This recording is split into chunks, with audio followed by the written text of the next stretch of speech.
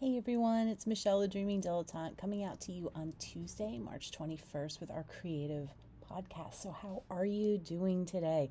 I am in my studio. I'm actually wrapping up for the day.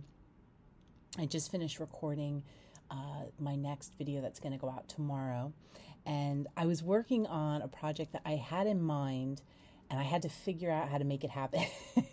And that's different for me because a lot of times I get an idea and I just the ideas come to me as I'm making them. So it's not often that I have this idea that I want to make something and then I have to actually figure out how to construct it. And it's a new experience and a bit of a challenge. And it's interesting how I can still find myself getting stuck in these, well, I'm not good at that, or I'm not good at this. And realizing that most of the time when I feel that way, it's only because I feel like doing a certain task has to look a certain way or has to be figured out in a certain period of time for it to be accurate or correct. And that when I slow down and let myself just be in the moment and let it take the time it's going to take and not rush through it, it tends to work out. At least that's what happened tonight. And I was thinking about how I can build new skill sets and how some of the projects that I'm being called to or that I'm interested in lately are going to require that ability to sort of figure things out ahead of time. So one of the things that I'm working on and how I'm enjoying it really, because normally my creativity is, I've joked about it and I even said it in the video today, I kind of MacGyver my creativity. So I look at what's around me and what can I do with what I have available to me. So if I'm sitting down to art journal, it's what supplies are within reach. And then occasionally as I start getting into it, I'll start thinking, oh, I want to use this medium or I should try this. But for the most part, when I start off, it's really just what's around me that I can glue down, color on, scribble in, and how do I go from there. And the project that I'm working on, or the new skill I'm working to develop, is miniature making. So I have, if you read my blog post, I'm working on completely renovating my childhood dollhouse. And I've actually made some progress on it. And I think I'm going to be sharing the videos about that on a separate channel, because I feel like if I were to share those on my YouTube channel, it doesn't really, go in with art journaling and mixed media. So I think I'm going to share the videos on a separate channel. I wanted to make a little headway recording the process just to make sure it's something that I think I'm going to really enjoy doing and that I'm going to stick with for the long term. And I think I shared on here once before, or in one of the recent podcasts, that I've been following miniaturists and watching videos on miniatures for years now. So I think I'm pretty confident that I'm going to enjoy it, but I want to make sure I enjoy the idea of filming the process and sharing about it and all of that. So hopefully in the next few weeks I'll have something to share. So if you're interested in miniatures, I'm going to be doing something on the blog with it as well. So I will be sharing on the blog. And I'm also going to be sending out in the weekly newsletter. So if you're not subscribed to that, you can subscribe to that and you'll be able to get the weekly updates. And then you can just click on whatever things are interesting to you. But one of the things that I'm loving about the process of building this skill with the dollhouse, despite the fact that I really took on this project, I really wanted to take on this project because I wanted something that I could approach in a very slow, meticulous way. And so that's how I'm approaching this. Not like, okay, let me get this done. I want to have the dollhouse done and renovated in whatever time frame. But I'm really taking my time, doing things slow, and just thinking, looking at the dollhouse, trying to figure out what I want to do next. And one of the things that I loved is that in the process of doing this, I came up with an idea on how to do roof shingles for the dollhouse, because I don't want to buy anything. You've heard me mention before that I'm on a no spend except for food and necessities. So I'm not going to be buying anything. So I thought, well, how am I going to make these shingles? So it was just a fun process that I thought of over the course of, I don't know, maybe 2 weeks, how I'm going to make this. Now, I haven't sat down to actually do it, so there'll be a lot of, I'm sure, tweaking and fine-tuning from that.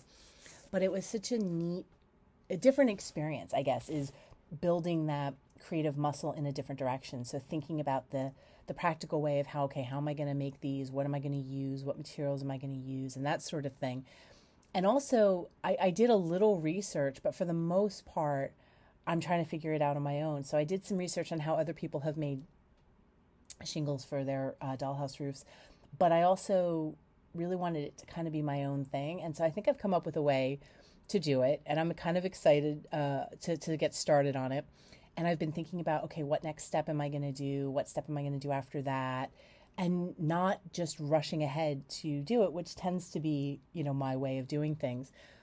And the cool thing about when we stretch ourselves creatively is it can go either way. So if you're somebody maybe who really plans, who's always thinking things through, who always has a clear idea, maybe you come up with notes and you sketch things out ahead of time and then you kind of work through each step.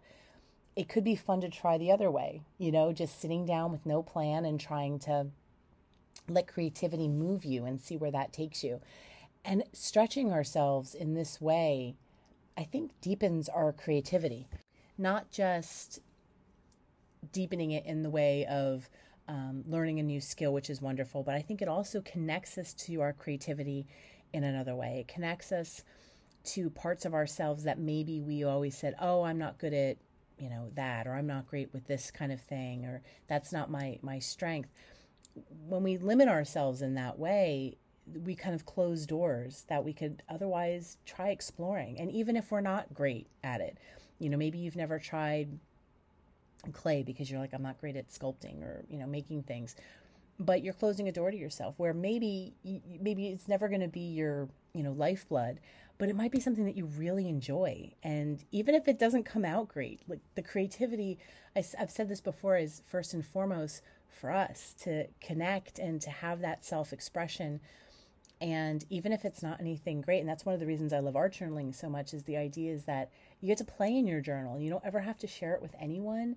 And it gets to be this space for just you to connect and to be creative. And I think it's so, so important for us to have those outlets without judging ourselves and without feeling like, oh, well, I can't draw, so I'm not going to draw. So draw anyway. It could be fun to draw, even if you're drawing stick figures, or even if you're, drawing the same way that you did when you were a child. That's okay. Let it be fun and just try to play with it. Even if you have to use, materials that you used as a child, like maybe you pull out your Crayola crayons and you pull out, your Crayola markers or colored pencils or whatever it is that you used as a kid, and you start doing that just to kind of connect with that fun energy when you don't care what it looks like and you just want to have fun and, draw something that to you looks like something. And even if it doesn't, it's okay, because I think the first step we owe ourselves is to explore our creativity and to try something that's interesting to us. And even if it's something that we're interested in learning but we don't think we can do, I think that's almost even more important to explore and to try out, because you get that opportunity to play, especially if you're doing it in your own little creative space and it's just for you.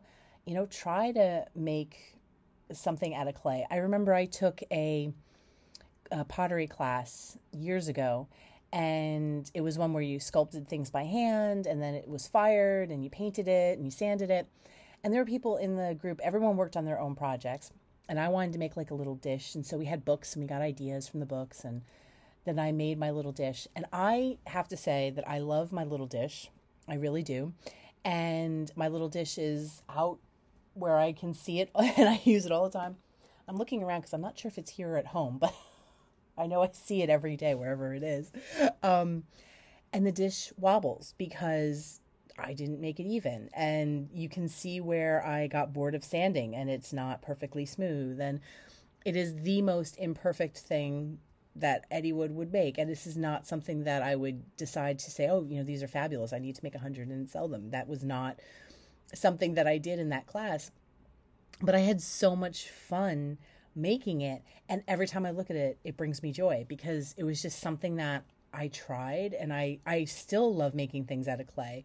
I, again, don't think it's my amazing skill set. I don't think it's something that I've worked at to develop. I think most skills we can develop at least to a basic level. I really do. I don't think anyone's gifted. I mean, I think there are people who maybe are gifted, but I don't think most artists are just, born that way. It's all I don't think any artists are born that way. I mean, you might have a few people who are, I'm thinking like, virtuosos in music and things like that. But I think that is very few and far between.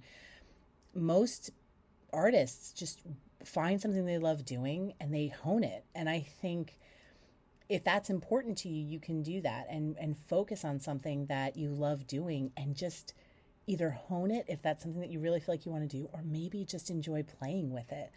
And you never know where that can lead you. So I hope this inspired you a little bit, maybe to try something new, maybe to, delve into that, medium that you've tried before but didn't feel like you were good at. Maybe it's watercolors. I know a lot of people have kind of a hate relationship with watercolors because they don't behave and they do their own thing. So maybe it's watercolors, or maybe it's clay or music or something creative. And I hope it has inspired you to give it another shot, try it, and do it just for the fun and the enjoyment of it. So those are my thoughts for today. I hope you guys are having a wonderful, wonderful day. I appreciate you so much for listening. Please do comment if you have any thoughts or your own experiences with trying a new creative endeavor. I'd love to hear them. Take care, everyone. I'll be back next week. Bye-bye.